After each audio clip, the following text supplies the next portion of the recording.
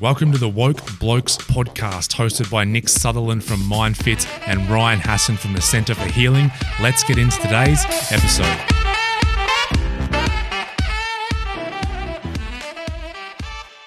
Ladies and gentlemen, boys and girls, welcome back to the Woke Blokes podcast. Ryan Hassan from the Centre for Healing here.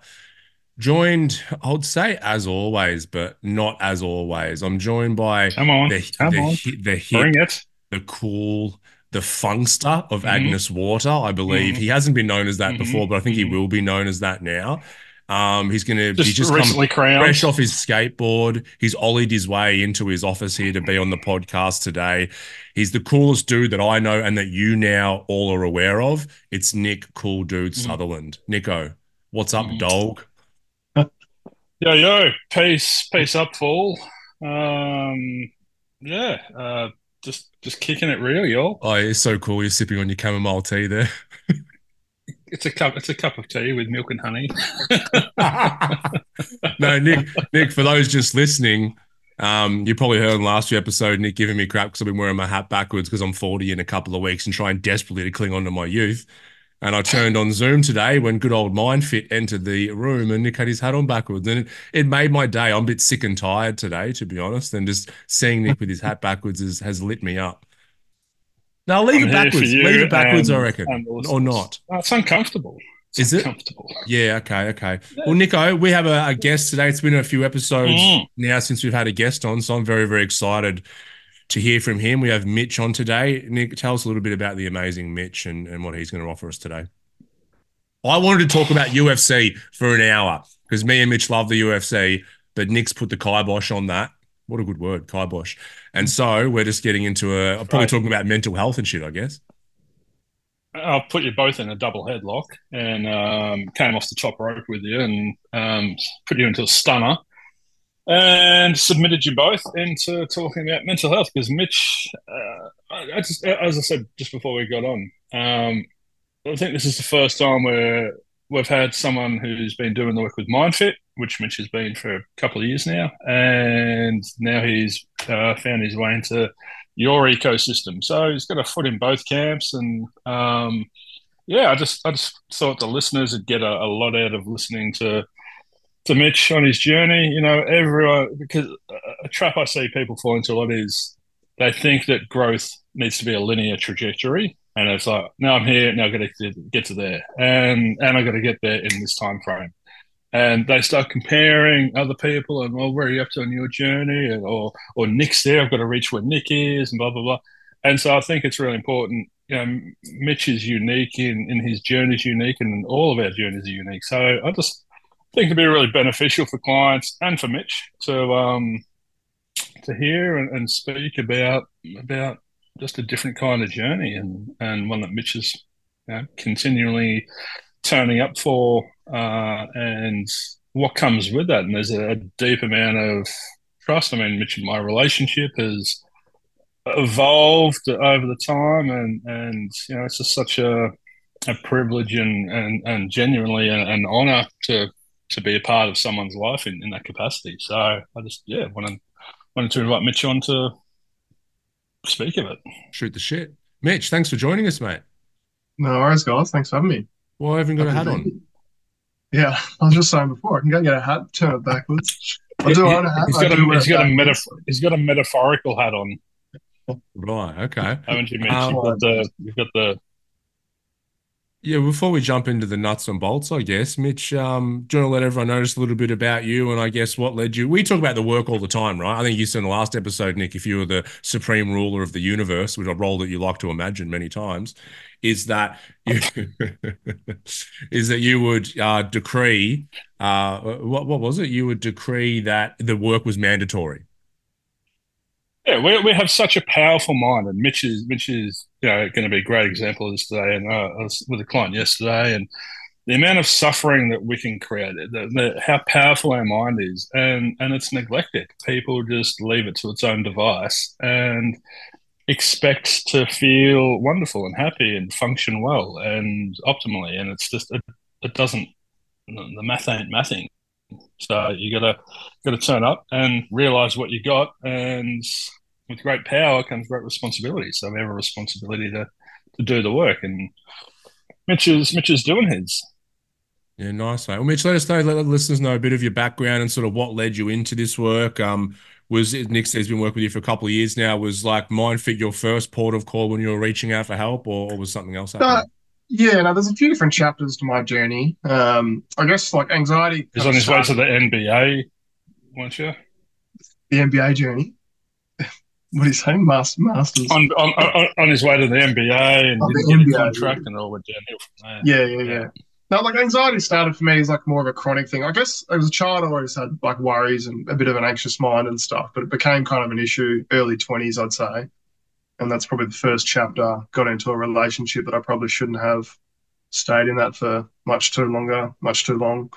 And then, yeah, had various kind of iterations dealing with, a psychologist that had some results. And then that was a couple of years and then was still kind of feeling a bit lost. And I guess I just lost my center through my 20s. It was a quite a long journey of experimentation with different modalities and trying to find my way back to my center within myself. And yeah, Nick's heard it all, but there's lots of kind of experimentation with different psychedelics and meditation retreats and delved into Buddhism quite heavily and probably misinterpreted a lot of Buddhism quite heavily as well.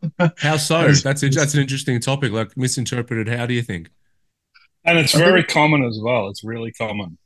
yeah, for some reason I had this misperception perhaps that it needed to be, or I needed to be some stoic monk without any emotion. So I think I repressed a lot of my so-called negative emotions like anger and things like that, and just got very trapped in my own mind. I overanalyzed a lot of things. I think I have a tendency with my mind to be overly analytical, intellectual, and that led me into a lot of problems. And still something I'm kind of, I guess, working through is to try and allow my mind and myself just to come up to the surface a bit more and not needing to analyze everything to death and try and find some perfect answer to it all.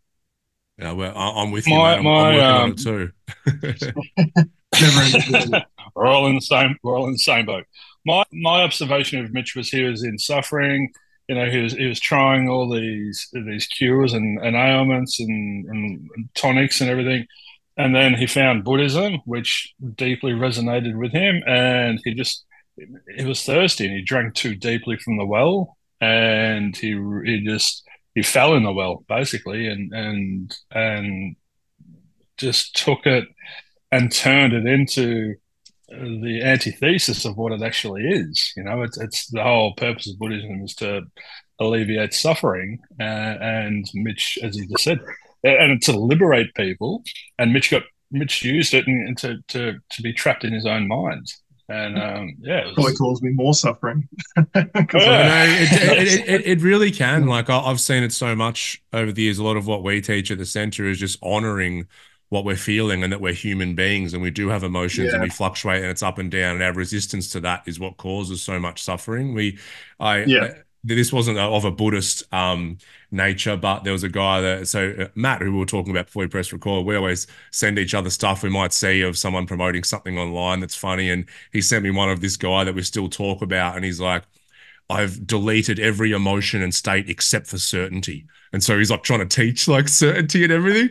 And so Oh, the issue then becomes, yeah, it's hilarious, but like shocking at the can, same can you time. can you loop me in on that stuff? That'd be Yeah, yeah, I gold. sure will. I will. I'll create a group chat. And so but the issue there is whether it's with him or anyone else and everything, like the example of being really thirsty. I remember earlier on my journey, I was just super thirsty and ready to drink up whatever was Same. given to me.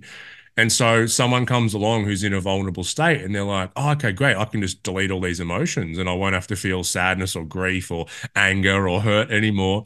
And then yeah, not long into that journey, guess what? They've got all those emotions because they're human. And every time they feel it, they make themselves wrong for feeling it because some teacher has said, you shouldn't be feeling these things once we delete it, which just creates more levels of shame and resistance and yeah. suffering. Yeah, I think that was my basic premise, I guess, going into it was a denial of my humanity, and a lot of the work with Nick has been, kind of re-establishing that connection with my humanness, actually allowing We myself to call feel we call it emotion. getting we call it getting distorted at the distortion, or going into suffering at the fact that you're in suffering, instead of learning to just let it in and let it out. Yeah, and it's as I said, it's so prevalent. People come into contact with Buddhism, and they become apathetic, and they think that apathy is the way forward, and instead of learning to go, oh, actually, I'm here to be sad. I'm here to. It's that. Um, it's a we just put mental health as a spectrum of emotions, and there's pleasant one and an unpleasant. And as you alluded to, Huss, there's this, we're trained and conditioned to only want, and this is attachment. We desire the pleasant ones and have an aversion to the unpleasant ones. And so everyone's like, oh, Buddhism, yeah, this is great. All the while, they've got the deepest attachments that they've ever had in their life, which is creating the absolute opposite. Yeah. Yeah, it's so interesting. Mitch, you mentioned there, plant medicines and that kind of thing. Is there anything you want to share there? If it's, not a straightforward story or anything, but maybe just lessons learned on that process as well, because that's a topic that's come up a few times on the show as well. Yeah, Nick offered to do mushrooms live on the show, and if I ever come across someone selling mushrooms, I'm doing it, and we're doing it on the Woke Blokes podcast. Right. I can definitely source them, because I would love to see that, the mouthful of mushrooms, and see him go into his Maharaji state. Bring it on. Do it up in Agnes Waters. Yeah, no, I'm happy to share. Yeah, I've got a couple of, and I'm not an advocate nor a detractor per se, but I'm definitely not one seeing it with rose tinted glasses and saying it's a panacea, because it wasn't for me. I think there's a lot of advocates for it in the psychedelic space that see it as some cure all, and this amazing connection with divinity and God, and maybe there are examples of that, and I'm not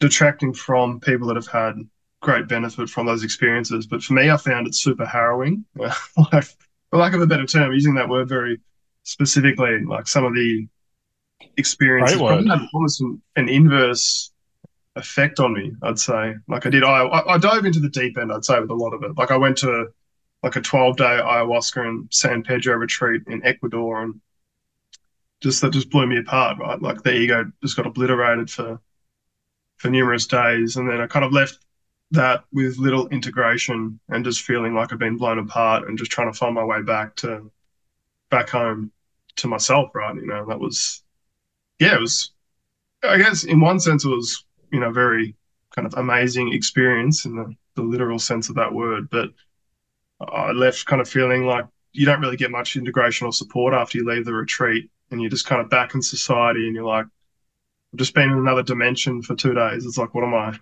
I'm meant to integrate. What do I do with this? Yeah. So yeah, park in a spaceship. So you've done ayahuasca. I've done a Vipassana retreat. You've done 2 Vipassana retreats, I think. Yeah, I've done a few silent meditation retreats, and those have been pretty good actually. Like the one I did in Bali was 9 days, and that was really great. Like it was very challenging throughout the experience, but when I came out the other side, I felt, probably the calmest I've ever felt in my entire life. It's like taking MDMA or something. You just feel super calm and connected. Very different to a psychedelic. Ryan wouldn't know what that's like. Ryan doesn't know what MDMA is. No, just a teetotaler. Just a little bit of milk and honey in my tea is enough for me. Yeah. So, I mean, yeah, the Buddhist or I guess meditation retreats have been something else I've done a few times. I've done a few ones in Monbolka, the Buddhist monastery as well, but they've been shorter ones, like 3 or 4 days. I guess the longer ones probably have more profound effect when you come out, as opposed to the shorter ones. The shorter ones, you don't really get the same benefit, I'd say. What had you done that day? MRM, I think it had been an MDMA experience. Yeah, that made me sound like a drugger. Yeah, I did almost OD nice. On MDMA. At one time, it probably was technically an overdose, but I didn't go to hospital for it. But I missed the decimal point measuring the MDMA, and ended up doing 10 times the anticipated dose, which is kind of embarrassing. Yeah. And he emailed you, and that's like, Nico. Well, not So in that state. No, and I wasn't throwing you under the bus there, Mitch. I think you're far from a druggo. I think you just, and that's where this vulnerability is important because it helps other people can be sitting there going, "Oh, I'm tried this, I tried that, I'm in suffering, I'm looking for a way out of suffering," and so that's you kept opening all these doors, and yeah, through these, you were trying to change the chemicals and the chemical state that you're in. yeah, no, I think that's a fair But assessment. Yeah, and like yeah, MDMA is always. I haven't done it that much. I've done it a handful of times, but the times that I had done it, I had a really positive experience. Felt very loving connection, and I've heard you and Ryan, particularly Ryan, talk about it before. It's like when you're seeking that connection, that sense of love, that's what the substance is kind of giving you, that that pseudo connection, right? And that's what I was looking mm, for in various states and substances. And yeah, I thought MDMA, why not do it during COVID to try and feel that connection again, and it ended up being a pretty bad experience, particularly the following week, because yeah, I took way too much. yeah, and from my perspective, it was just really interesting to see your sort of journey after that as well, and you the way that you had to, as you said about the ayahuasca, reintegrate yourself, and I think that's you know a good word for your journey is this continuing to integrate. And allow yourself to be a human and a spirit and a mind and a body and emotions and just integrating all of these and allowing them to coexist in harmony instead of in conflict, perhaps. Yeah, yeah, spot on. And I think like doing the work, I probably got it wrong for a lot of the time with yourself. I came at it from that more analytical vantage point, thinking that I needed to figure something out or fix something. There was a formula to be had, and it was more about, or the work is more about acceptance and just allowing what is and what I am, which changes, every day. Yeah, it's that we have Yeah, an orientation we call it, yeah, the fix it orientation. It's one thing that, we would teach our practitioners in. It's trying not to have that with ourselves and with clients as well, because it's like if I need to fix someone, then I inherently think they're faulty. Yeah, And we view ourselves through that lens whenever we're in some sort of suffering or in our humanness. We just see ourselves as faulty in some way. And yeah, it's like a self-perpetuating thing. I'll always have something to fix, so I'll always be faulty. So I'm always trying yeah, to get somewhere that I'm never going to actually get to. yeah, And so it's like it's not because I have that very analytical mind as well, Mitch. And it's like you're not going to find like I imagine like the big physics equation on the board, and one day you'll see it and go, oh, my whole life makes sense. Everything works because I'm of this enlightened. equation. Yeah, I mean like that's the yeah, enlightenment equation. yeah, It just doesn't work that way. We have to actually reorient the way that we view ourselves, even that analytical mind that's always searching for answers. yeah, yeah. I think you're spot on. And I read a quote the other day that said, "Life is not an equation to be solved, but an experience to be lived." And Ah, yeah, that it's fits spot quite on. perfectly. Yeah, Yeah, no, nice segue. I think I too have an analytical mind, and I think I see a lot of my old self or an old version of me in Mitch, and I had that tendency to try and fix myself. I always saw myself as someone who needed to be figured out or needed a problem to be solved or whatever. And I speak to Mitch and all my clients very openly about letting go and just self acceptance, and the relationship with self is the most important one. But I also still get caught up in it. The empath part of me can feel pain and feel suffering and feel other people's emotions. So, poor old M is in a relationship with someone who, on one hand, can hold space for everyone, but with her, because I feel her everything, I then try and fix her, and I've got to work diligently on getting that into well, I don't know, just letting that go as well. So we all have this mind that is going to and do all these funny things and cause all these funny experiences, and it's just as I said, to come back to Mitch and everyone else that's doing their work, it's about allowing that to exist and not being triggered by it, but simultaneously going, that's also not working for me or for other people. So it's this really interesting balance between I need to evolve, but I don't need to be fixed. I've got to grow out of this, Mm. but I'm not doing it through having an aversion to who I am. Yeah, that's a really great way to phrase it. And Matt Kay talks about, it's just like a deeper understanding. The spiral just kind of gets deeper and deeper as you kind of begin to understand more about yourself and how you operate in life. Yeah. Would you say, Mitchell, Nick described that, the feeling a lot, I guess, whether it's in ourselves or around other people. Is that something that you feel like you have that kind of nature as well? Yeah, definitely. You guys did an episode on the HSP and empaths, and yeah, I've always seen myself in that category, like very sensitive as a child, and I still carry that sensitivity throughout my life.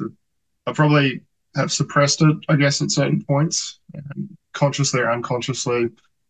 Um, but yeah, very much an empathic soul, and I'm kind of moving into the same profession. As you guys are finishing my diploma in clinical hypnotherapy, and wanting to Ooh, become a healer at some point as well. Yeah. Yeah, go Mitch. I but say a, that. a trap. Go Nick. Sorry, Has a trap that empaths fall into is becoming a wounded healer. So Mitch and I have been speaking a bit about that lately. About you're not going to be perfect, and you don't have to be. If you see yourself as imperfect, you'll be a wounded healer, and that's where you'll be. So it's about just coming to this. I just am, and you just are, and let's meet there and see what happens. So Oh, what a sorry, lovely go on. way to interact with another human. I'm here, you're Oh, there. Let's oh. dance. That's beautiful. Yeah. I was asking that, Mitch, because I think a lot of people, obviously, we have 3 out of 4 people listening to this show are men, and that analytical mind. So I have an analytical mind. I can analyze things. Classically, that's sort of if someone's into analytical, then they say, oh, they're not very emotional. And maybe Right. and maybe vice versa the other way. But the two are so incredibly linked. And I think a lot of us, I know this from personal experience and working with countless people, it's like we use the analytical mind, not consciously, to escape from what we're feeling. Because what we're feeling through certain Yeah. periods of our life is so intense that the mind's like, hang on, let me put your consciousness up here, not down here, Yeah. because up here I can try and give you some sense of safety if I analyze a situation enough that I can get some semblance of an answer that might make me like be able to calm down those emotions a Oh, little I bit. absolutely do that, particularly in that relationship that, quote unquote, I shouldn't have been in. I was trying to analyze my way out of it instead of feeling what I was really feeling because the outcome I felt was too painful. That version of me, didn't want to end it because of fear and then try to rationalize my way of staying in it, try to figure out an answer. But the answer really lied in the emotions and how I was feeling. But yeah, exactly what you're saying. I just jumped straight into the head to try and think my way out of a solution that couldn't be thought out of. Much of my work is to try and get Mitch to fall out of his head and into his heart, and because it's such a beautiful heart, it's such a he has so much to offer and to give and everything. But when he gets trapped up here, it's just the imagination's running wild, and it's just creating all these illusions of things, and there's this narrative, and I think we've spoken about he's central to his own narrative a lot of the time. So he's hyper focused on himself, and and I have this, and that applies meaning to that, and I sit there listening to him. I'm just like, just a powerful mind, just a powerful, What are you going powerful to say? mind, What, just what to enough? No, well, no, just to conjure and create it's that. incredibly powerful, and it's like there's always two sides of the coin. It's like we spoke about the HSP thing. It's like there's incredible benefits for that in terms of connecting with people, helping people, being creative, artistic. But at the same time, a lot of people see it as a curse because they don't know how to Yeah, process this stuff and they feel too much. And same with the mind. It's like the human mind is an incredible thing. It's bloody taken us to the moon. It's taken us to Mars and all this kind of stuff. But at the same time, it also causes great anxiety by analyzing things that might be happening in the future that don't eventuate. What's the Nick? yeah, Nick's yeah. saying Nick's something. analogy is the double-edged sword. Why he's laughing? I don't know why he's laughing. It took us to Mars, and in my head, all I had was it took me to Uranus. Put your hat on backwards again. Yes, thank you. Sideways. Yeah, that's better. Well, that's the human mind hasn't done that yet. That's the next great frontier, right? The double-edged sword, Mitch. Yes. Speaking of double-edged swords, I'd love to get see if you folks have come in contact with this. It's new to me. Uranus. The empath thing. I've been after our episode. I've had some people asking about it, so I've started exploring a bit more. And empaths are on a spectrum. Guess what's at the other end of the spectrum? Psychopath. Sociopaths. Close. Narcissism, which 1% of narcissists have narcissistic personality disorder and can be sociopaths and everything. They're devoid from. I didn't. It just never dawned on me for some reason. Never clicked that. So we're the same, but at the opposite end of the spectrum. And so if we're out of balance and they're out of balance, we're the same. So it's really interesting because it's a empaths don't set boundaries, or they just absorb everything, and they attract. Narcissists and empaths can attract each other because it's a symbiotic relationship. It's like a lock-in key fish kind of bond deal.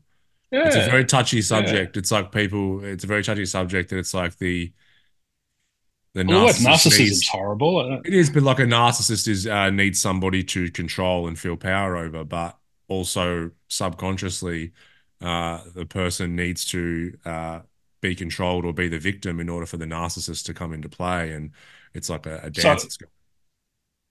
Totally, but where they meet is in insecurity. Both of them are just deeply insecure. One goes into this controlling nature, one goes into this I need to be controlled nature. So yes, fascinating stuff, fascinating things we are. And that's if we can look at ourselves with curiosity and wonder, and much of our work with Mitch is being, you are the biggest source of stimulus in your life, Mitch, because you are all the internal dialogues and narratives and sensations and conscious awareness of the choices and actions that you're doing. It's learning to observe the stuff and just go, we are just incredible. How wonderful, how amazing. Instead of that judging and criticizing and condemning, that destructive, harmful relationship where we wear away the fabric. Yeah, sorry to interrupt. Yeah, it's a huge trap for a lot of people. I'm sure. This perfectionist tendency, and I had that in spades. This constant need to try and find, a better version of myself, constant improvement, some kind of perfectionist, thing in the future that I'd attain, that I'd be whole, and it's just the biggest trap that I fell into. And yeah, I guess it's impressive if you can get there. Well, it doesn't exist, right? That's like, the first thing you said to me in our discovery session was, why are you trying to be perfect? Name one person on the planet that's perfect. And it's like, I couldn't name one. Imagine if Mitch was the first. No, imagine if he achieved perfection and all the recovered perfectionists are like, I knew it. I knew it was a possibility. Damn you, therapy. Damn you. You held me back. What was I going to say? No, it's gone. I think in that initial session, it was all about just helping Mitch to realize that we can have these goals, but they're different to expectations, and that's the trap Mitch falls into, and I and you and everyone falls into. Is we form these expectations, and I must get there. I have to get there, and if I don't get there, that means that blah blah blah blah. And that's where we start opening up this narrative and creating these fantastical illusions. But the goal is to just surrender, and the goal is to understand that as soon as we surrender and let go, we become we don't have to try, we don't have to, all the neurosis goes away, all the stress, all the anxiety goes away when we just like, oh, okay, I'll just be. And that's the biggest, it's almost too simple for our minds. It's almost, and I've spoken to Mitch, it's almost too simple for an analytical mind to grasp. What do you mean? But how do you let go? And what does letting go look like? And what happens if I let go? And just do it. Yeah, I mean, that was revelating for me when it's like, I can just be. It's like I don't need to do anything or achieve anything or change. It's like the biggest breakthroughs have honestly been that realization, which comes in like dribs and drabs, right? It's not this permanent realization. It's like you get this clarity or insight. It's like, I can just be today. I don't need to achieve anything. It's like It's a good But I point. am achieving. It's not that I'm not achieving. It's I am achieving. It's just different to what that perfectionist tendency part of me thinks I should be achieving. There's that demand on the self, which is crippling. Yeah, it's a good point though. He said, it's not like a permanent state. A lot of people on this journey think, oh, once I get past my perfectionism or my people pleasing or whatever it is, then just a switch flicks and that's it. But we come in and out of it. And maybe it's like we feel okay just being for an hour. And then it's like, okay, this is different. And it might go in a minute or 10 days. But at least now I have some guideposts of where, it's nice to get back to. That's why, meditation's, great. Sometimes we'll meditate and it might be, we've been doing it for months and months and we're like, why the bloody hell am I doing this? Then we have that moment of just peace and we're like, oh, now I'll at least know where to like set the GPS. Whereas before I didn't know where I was going. I was wandering aimlessly. And then maybe the next But time it's like, the mistake people make there is they experience that and then they form an attachment, they form a desire to remaining in that space, or they keep getting back into there. They don't realize that they achieve that by letting go and just allowing that to be created. That's all create. It's all we don't create it; it is created. yeah, that's right. Yeah, that's a great point. Well, I remember when Mel was pregnant with Tommy and I was reading some of those parenting books. Most of them were just complete rubbish, by the way. They do not prepare you for being a parent. Anyway, one of them that I did like, they were talking, this was my old mate Singer, who I bring up just about every show. But he's like, you're not making the baby. He's like, it's like, no, but we had sex and I'm growing it inside. Because go into that room and make me an eye and come back. Did you do it? It's like, no, life is making the baby. Like, it's happy. You're just sitting there, like, holding it in a compassionate way, but you're not making it. It's not yours. It belongs to the That's universe. awesome. And so in that way, you That's so kind of good. let go of that me and mine, which is the ego talking. Yeah. Our version of that, Mitch, is meeting the universe halfway. All you've got to do is turn up and have sex. The rest is the Oh, universe's sweet. job. That's all I have to say. I know what I'm doing the first of my day. All you've got to do is swing the golf club. The rest just happens. Oh, God, I'm struggling with that bit. Yeah, I know. Mitch, Sorry, Mitch. I had 36 points on the week. Anyway, Mitch, well, start talking about golf. Where are you at the moment on your journey? Like, what's the nugget that you're chewing on at the minute, or something that's most prominent for you? Nick's laughing at the nugget chewing, I guess. Yeah, I mean, like the next chapter for me was last year. So last year, well, I'll start off the year before last year. I did 6 months overseas in Colombia and South America, which was an amazing time. I was in a really great space and yeah, a lot of breakthroughs with Nick and was feeling yeah, fairly centered and just happy. I mean, I guess everything's a bit rosy tinted when you're overseas. Everything's kind of new and exciting and you're traveling. And yeah, it was a really great experience and was learning Spanish and all the rest of it. And then I came back. It was Boxing Day of 22. So I was back and it was kind of exciting when you come back because you're looking forward to seeing family and friends again initially. And for the first week, I felt that kind of hive coming back. And then something happened. I just spiraled really quickly in January of 2023 and just started feeling anxiety and stress to a level I've never experienced before. I'd had a lot of panic attacks and stuff before throughout my 20s and struggled with kind of depression and anxiety and things like that. But what happened last year was just on a different level. I think it was a combination of things. I'd quit my job, I'd started a business, I'd started studying, I'd come back from overseas, and my nervous system just went, nah, we don't like this, and just shut the bed, for lack of a better term. Yeah, and I was experiencing panic attacks that just weren't turning off, and this hyper derealization, and just like involuntarily shaking in bed from this kind of adrenaline, and that's something that I'm still working through. To be honest, I've improved since then. There's been different kind of ebbs and flows to that, and I've done a lot of work with Nick last year, and also with Matt Kay now through the Centre for Healing, Ryan, for the kind of nervous system side of it, which has been great as well. But yeah, there's a few funny stories now in hindsight. I remember eating Nando's at Eastland during, this might have been February, so it's kind of during the thick of it. And like, felt like reality started to bend, this like sense of derealization and unreality and panic attack. So I text Nick. I'm like, Nick, we need a session. I think I'm having an existential crisis. And Nick said the best thing ever. I still forget. He's like, is there anything bigger than that? And I'm like, Yeah. it kind of broke the spell for me. The spell for me because I'm like, oh no, there probably isn't actually. Is there? It's like the biggest thing you could think of, an existential crisis. And I was kind of defining that. So Yeah. it No, was it's a funny. good I have to. insight. My approach with Mitch is often because he goes so far that way. I try and stay over here and not, meeting him where he is or honoring where he is, but going, all right, you've created this narrative that you're in an existential crisis. Let's lighten that up a bit. I'm always, I don't know how Mitch is experiencing it, but I'm always trying to bring lightness to the sessions and get Mitch laughing and teach him to throw himself under the bus and not take himself so seriously a bit at times, or life so seriously, or the universe so seriously. No, and getting him to know his nature as well. Like we spoke one time, Mitch, about having the bends. It's like a diver who goes deep and comes up too quickly. And Mitch's nature and mine, and probably yours a bit, is to hang out in those depths, and because it's cool down there. And what's that? And this is cool. But everything that we love and connect with and associate with is up on the surface. So we do need to learn to live on the surface, but to pick and choose when we go deep, and there's a time and a place for it. And Mitch just hadn't found that balance yet.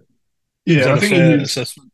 Yeah, it is absolutely. I've taken life way too seriously and all of that. And I think the Bens used that terminology specifically for that period last year where I just came to the surface too quickly. Like a diver, scuba diver coming to the surface too quickly and everything just like wigging out. It's lots of Oh, the anxiety. systems can't Yeah, regulate properly. There's too much oxygen, not enough oxygen, or too much carbon dioxide, or whatever. So yeah. I think I offered to Mitch in his last session that he needed to go to the strippers. That was my advice. My therapeutic advice. No joke, you did. Yeah. Grab some titties. Yeah, grab some titties. That was it. Grab some titties. Go and grab yourself and grab some titties. Have you followed your therapist's advice, Mitch? My guru's sage advice. I didn't actually go to the Super Bowl. I followed the advice and went to the Sporting Globe for Super Bowl Monday with some mates. So that was the Yeah. that was the That the was strip. that was the grounding. The Yeah, grounding. it's all a balance, isn't it? We're always understanding our nature and knowing where we need to balance out. And Yeah, yeah, I know for me, if I get my mindset on something, then I will go down that thing and start to neglect these other areas of my life. And if I keep doing that, I will end up out of balance and things yeah, like that, like going out with friends. Because I used to think, especially early on this journey, I'm like, oh, I'm going and having a few beers and watching sport and making and laughing with my friends. That's not going to serve me on my path to, yeah, this particular goal. And it's just looking back now, it's so funny. Like it's just so funny because yeah, doing that stuff. And I think partly because I did that stuff to way too much of an Mm-hmm. extent, in the past. So now it really fills up my soul when things like that happen. And it's all just being able to balance ourselves out a little bit because it sounds like all of us have that nature where we'll go a bit too gung ho in a certain area. And if we go gung ho down a rabbit hole of, I want a spirituality or plant medicine or just really deep introspection, I've rarely seen that work out well. yeah. It imbalances us, and that deep introspection was being my path that's led me to imbalance, I guess. And yeah, the work with Nick's been bringing me back to the surface a little bit more and trying to find that middle path, I guess. It was a metaphor, Ryan. It was a metaphor. It Yeah, was just sure it was. Sure it but I was. think that's what drew you to Buddhism in the Metaphorical first titties. place. I think it was that what drew you to Buddhism because it is the middle path or the middle way, as it's referred to. It is about balance. It is about um, I'm not good or I'm not bad, but I just am, and it's So I think that's probably what drew you there, and then as I said, your unbalanced nature came into contact with that and just went, oh, let me consume all of this at once. Yeah, it is accurate. Do you have a Hmm. relationship or a resonance with Buddhism now, Mitch? Yeah, I do. Look, I still I do. Yeah, I still enjoy it. Like it's the one thing that I was drawn to out of all the religions, and just the one thing that I guess my mind enjoys it because it, like the book, I guess was quite intellectual. Like a lot of it's quite technical and proficient, and there's a numbering system to it, and I do enjoy reading it. But it's more like if I come into contact with philosophy or spirituality or psychology now, I'm trying to come at it from the angle of playful curiosity rather than this, I need to figure this out. Because I was like, I'm going to dissect Buddhism and understand this, and I'm going to like figure out what's going on to like the nth degree. It's like, there's monks in monasteries that spend their whole life like reviewing Buddhism and not achieving enlightenment. So I'm like, I just need to take a chill pill and come at it a bit more playfully. Keep one Right. hand on the boob. That's just I it. think. One hand on the textbook, one hand on the boob. Yeah, something like that. Oh, jeez, what a life! That'd be great. Um, Because again, like yeah, my mind loves reading a lot of these deep philosophies, and I've got a bookshelf full of lots of spiritual books and all I the rest of don't. it. So that's the thing. Because I see so much of my own self. I found the healthiest way, and that's what I always come back to, that word health. The healthiest way for me to keep moving through this and to keep growing and evolving was to not go near the textbooks, was to not, Dan is very proficient. He's read all the textbooks and could quote you page 35 of the this or the that and that, and he's very, and you're the same, Mitch. And I can't take that approach to it because it would engage and wind up and ramp up those parts of me, and to which would bring me out of balance. And I don't need the intellectual knowledge of it. I need the embodiment of it, and that's where I'm Yeah, meeting.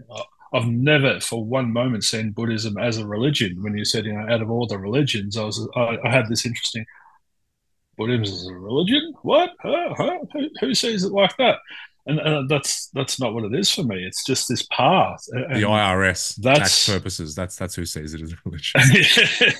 so it's on my, what are these cards, Huss? They're my Your angel angel, cards or something. your enlightened Yeah, angel cards. yeah, and my angel cards. It's the path, and it's just like no one saves us but Did ourselves. Melissa No, send you that video of me with the cards? no, She didn't. no. So she the other day she has a deck of cards and Tommy was sitting next to me at the table and he was playing with it. I'm like, oh, hey, let me pull you a card, Tommy. And I was sitting there and they probably are angel cards. I'm pretty sure like that Melissa would have. So I'm shuffling these cards and Melissa's taking a video. I'm like, don't you fucking put this on TikTok. Like, don't film me. Like, put it away. And she's like, oh, I think I'll send it to Nick because I told her about me. I can't believe she'd send it. No, she didn't. Okay. That'd be great. So the path is the fourth noble truth, and that's all. My whole relationship with Buddhism, I guess, just while we're talking about it, is probably stops at the four noble truths. Anything beyond that would be too intellectual for me. Um, so the path to enlightenment is an endless process. You have to practice diligently and with discipline. Eventually, you will become the path itself, and fewer struggles and sufferings will come your way. And that's what I've noticed. Pure mindfulness, pure occupation, pure.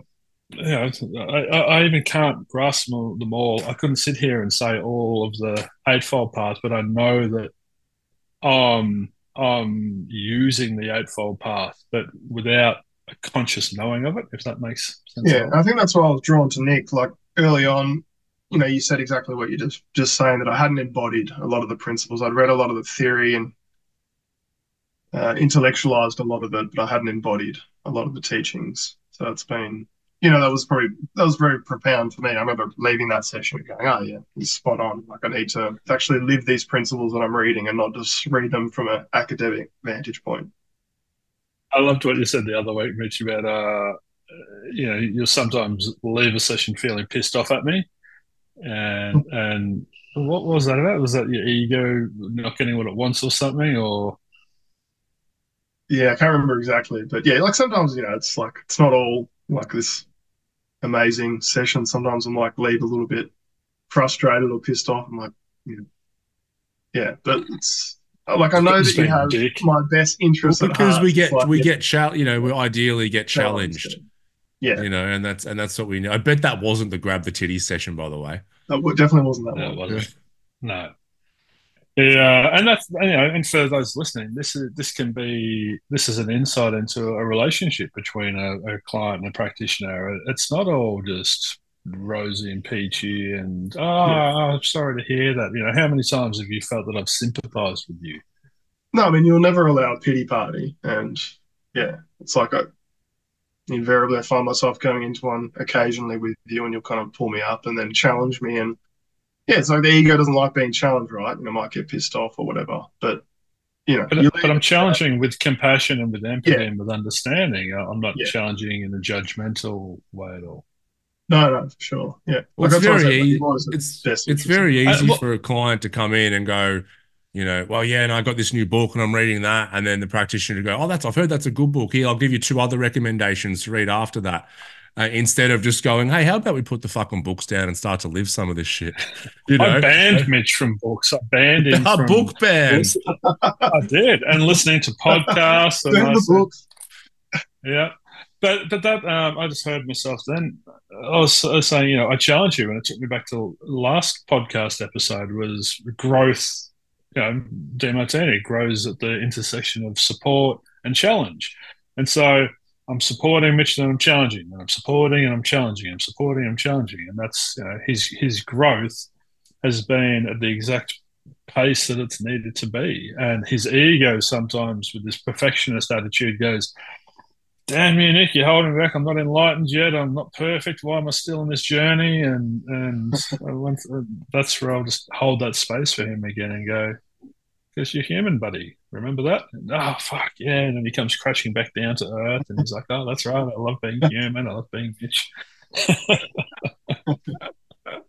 Got to get in a parachute instead of crashing back down to earth. Just sort of float gently back down to earth. Yes, all too true. It's a fascinating ride. And what I love the most is that Mitch is, because it's resonated and he's just graduated and done his practical exams and everything, did amazing at them, and now he's looking to move into this space. And I don't think there'd be he's very qualified to come into this space now, but the next hurdle for him to overcome is this: am I qualified? We can all sit here and go, yes, you're qualified on that level, and I think you're qualified on that level. But it's for Mitch to kick in that self belief and that self trust, and but cultivating all those parts now to go, yeah, I can help someone else. And is that what's next, Mitch? That's what's on the horizon for you? Yeah, I'm in a bit of a transitional space in some sense. Like I've been a town planner for over a decade. I did a 4-year uni degree as well. So it's been kind of 15 years in that one pathway. And then that never really felt like the shoe that fitted for me. And I guess through work with Nick, I've kind of realized that maybe I'm more suited to, as an empath, kind of becoming a healer or entering that healing profession, however you want to frame it. So yeah, but there's not immediate rush, but I do want to transition into it over the next kind of 1 to 2 years. Yeah, I need to earn a living, and town planning is what brings in the money at the moment. So yeah, I don't know. I thought the other day, because of my own experience, it doesn't need to be a full time job either. You can still you can still do town planning 2 days a week, 2.5 days a week, and then see 10 clients a week. There would be balance. There would be a healthy. I think if you went full time therapist, maybe that would be not great for you, and then turn your clients. yeah. I'll probably straddle the fence anyway for a couple of years for sure. So yeah, I don't know. We'll see how it all plays out. Straddle the fence. Are you laughing at that, Nick? No, I was like, just got to, that empath kicked in. I was like, oh, that would hurt. Oh, Straddling the fence. A metaphorical straddle. Yeah. Right So on. yeah, look, I hope so, and I Cool. hope that like the sessions that I've done through my course, I've done 10 practical sessions, and they've resonated with me. I've enjoyed doing them and felt comfortable in those shoes. So I'm looking forward to kind of segueing into that space eventually. So if someone's sitting there thinking they're in an existential crisis, Mitch, and they've been in suffering and they've been up in their head for many years and filled with feelings of anxiety and depression and lost, confused, which way's up, which way's down, what would you offer to the person sitting and listening to this in your position now? What advice would you give them? Please throw me on the spot. Yeah. Go see Nick. I think there's. Go see Nick, grab some titties. I think that's probably Go to Spearmint Rider. I think, there'd be numerous things. First of all, is that you're okay and you're on a journey, and there's no quick fix, but you also don't need to be fixed. It's just about undoing layers of conditioning and aversions that we have to ourselves. Essentially, I think a lot of it comes down to the kind of aversions we have to our own self, our own person, and just really starting to allow ourselves more just to be as we are, accepting more of ourselves. So could we reframe this whole notion of therapy? Instead of going to therapy, could we get rid of the word therapy perhaps and go, all right, we're going to go into, my client yesterday is a plumber and he was talking to his apprentice, and his apprentice said, I'm feeling anxious and depressed and open up. And I'm like, great. And what did you say? He said, I started telling him about this. And, I said I went to a therapist. I'm like, okay. And what happened? And he said, he goes, oh, what? Do you want me to go and talk to some stranger and speak to a teddy bear and lay on a couch? And I'm like, wow, what an interesting insight into. Yeah. So I don't think we're helping people to come and do this work because we're therapizing and that. So I think we could change the label of therapy and just go, just come and unpack some stuff and learn. What else could we call it? What would like to get in the mental gym? You need to go to get in the mental gym, the emotional gym. No, it's not even, because it's still mental. It's still up here. It's getting people out of there, and so it's just education. It's just learning. It's unpacking. It's dissolving. It's breaking down, and so you can then break through. Go talk to a non-judgmental mirror of reflection. That's the way to frame it. There we go. There we go. Yeah. There we go. Well, where are they? Would I go to Bunnings to get one of those? Is it nonjudgmentalmirrors.com.au? Be on eBay. Yeah. Because you got to call it something though. Because you go, blah blah blah. Like, who am I going to see? Yeah. So Mitch was in suffering, and he's turning up and learning a process and learning a different way of doing things, and it's just all trial and error. It's explore and experiment. It is this. I don't therapize anybody. I don't do therapy. I'm not a therapist. But what do we tell that apprentice? Do we just say, I need to put you in contact to speak to someone who understands it and who's been there before? Something like that. No, I said to my client, I said, what would have been great for you to offer him then is that, that's how everyone sees this, but my experience was quite different. It was actually more educational. I did a 12-week program, and I learned about how the mind works, and I learned that taking drugs and alcohol every weekend isn't conducive to feeling happy. So what? That sounds like a rubbish course. Oh, sorry. So I forgot who I was speaking to. And it can land you in jail and get you doing hard time. So peace out to Maselli. Peace out to Maselli's. Those we lost along the way in those 2 days. Peace out. We lost along the way. Still doing hard time. Think of you, man.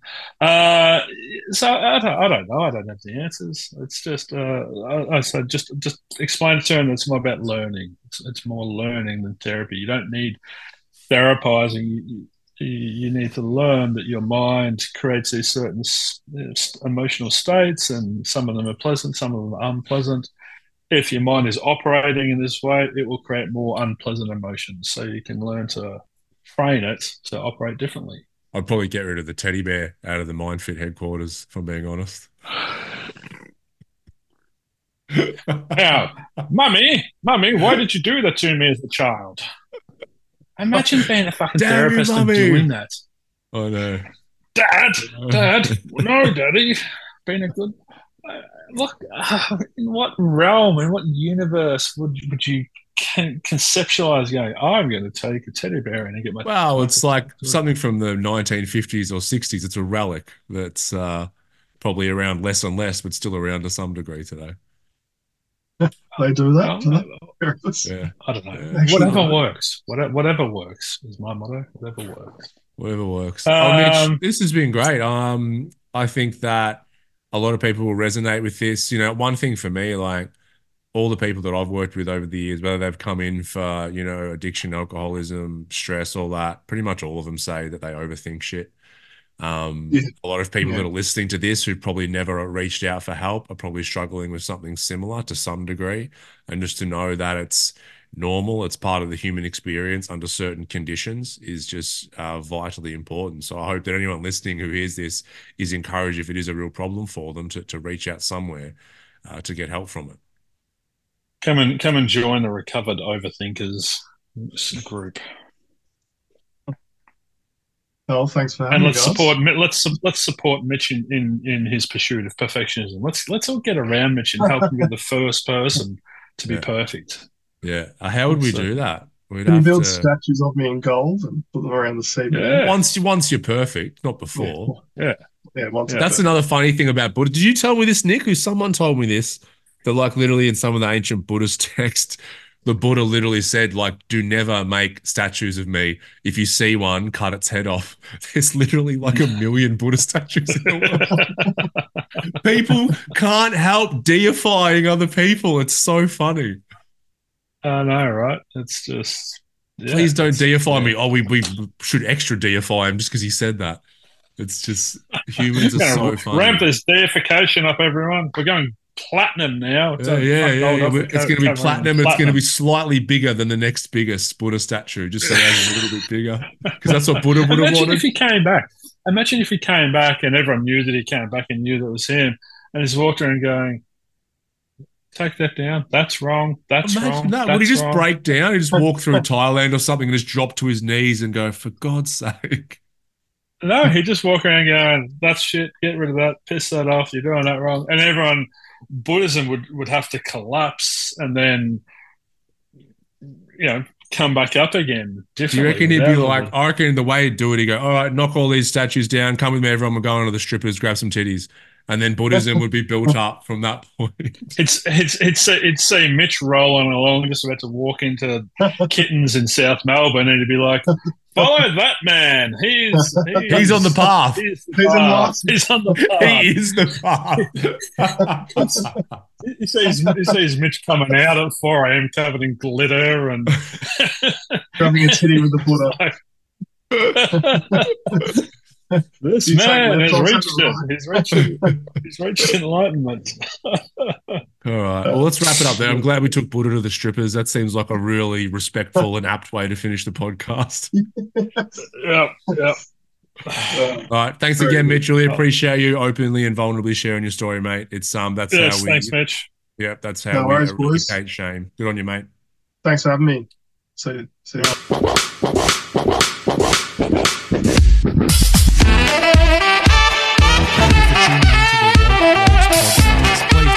Subscribe to the show. Also leave us a 5-star rating. We thank you so much and we'll see you all next time.